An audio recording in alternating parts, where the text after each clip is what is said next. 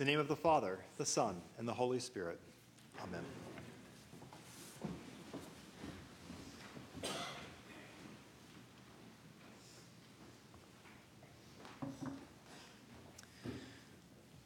Authority issues. Have you ever known anyone with authority issues? Authority is the theme running throughout today's gospel. The chief priests and the elders take issue with Jesus' authority, and the two sons challenge their father's authority. But they're not the only ones with authority issues, and yes, I'm talking about you. I'm talking about myself. We all have authority issues. But I'm not talking about authority issues in the way we usually understand them. In our usual understanding of authority issues, the obvious question in today's gospel is whether we recognize and submit to the authority of Jesus and God the Father.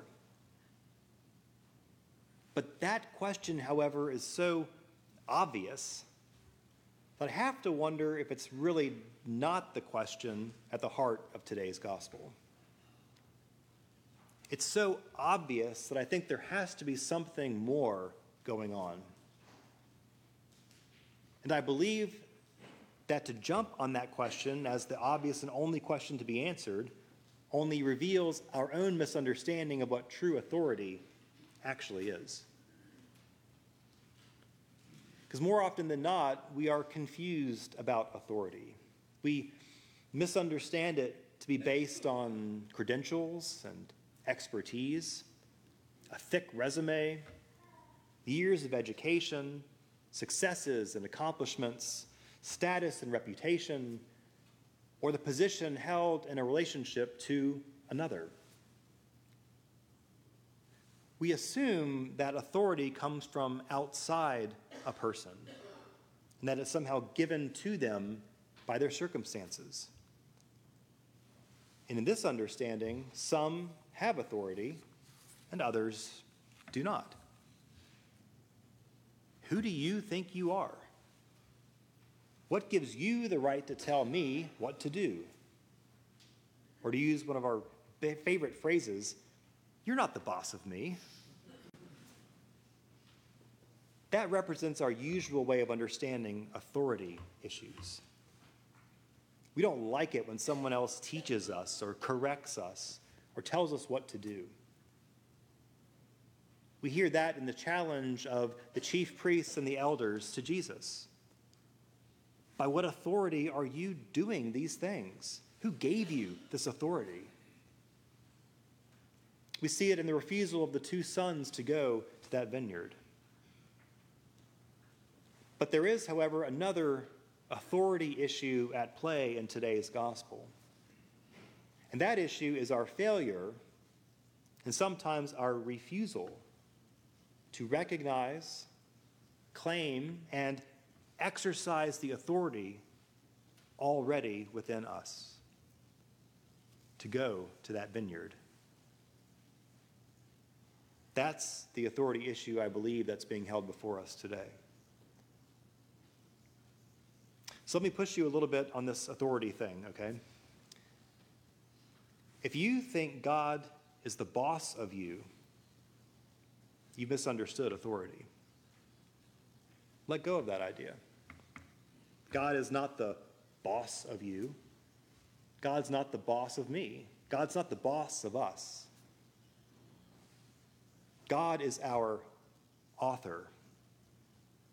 And every day, God authorizes us to enter and sends us into his vineyard, to act in this world with his authority and on his behalf through the gifts that he has bestowed upon each one of us.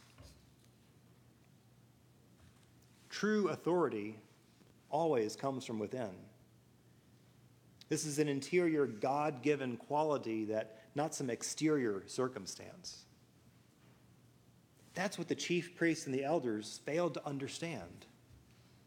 I think that's why Jesus was always so aggravated with the religious leaders. They chose to exchange their God-given authority for human power. And sometimes we do too. That's what's happening in much of our world today. Because in the absence of true authority, there will always be power struggles. Look at the gridlock in our political system. Look at the wars throughout the world. Look at the conflicts in our own relationships.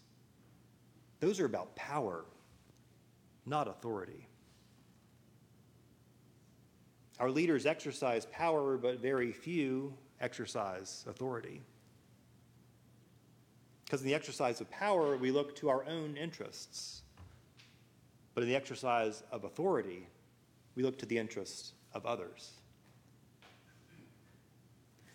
Think about the people who hold authority for you.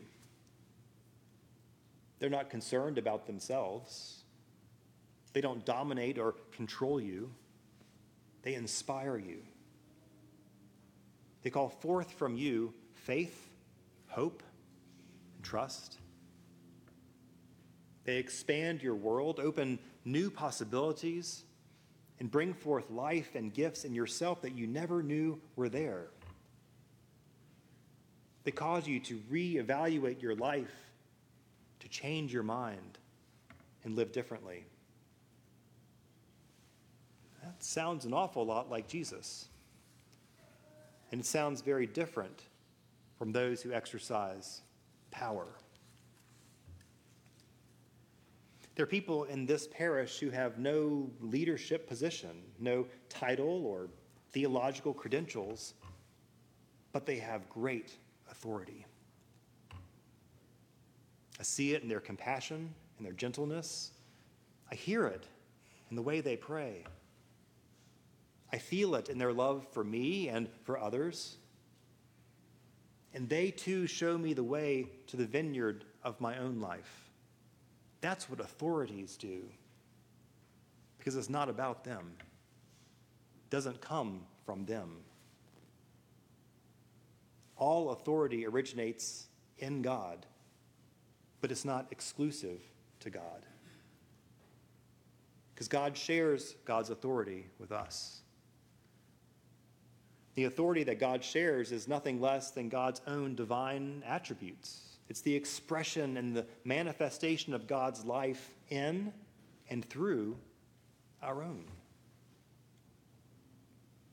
That shared authority exists in us and is revealed by us as the many and varied charisms, the gifts that God has imparted on each one of our lives.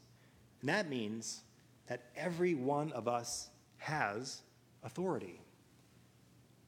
As your priest, I don't have more authority than you. I don't have better authority than you. I have a different authority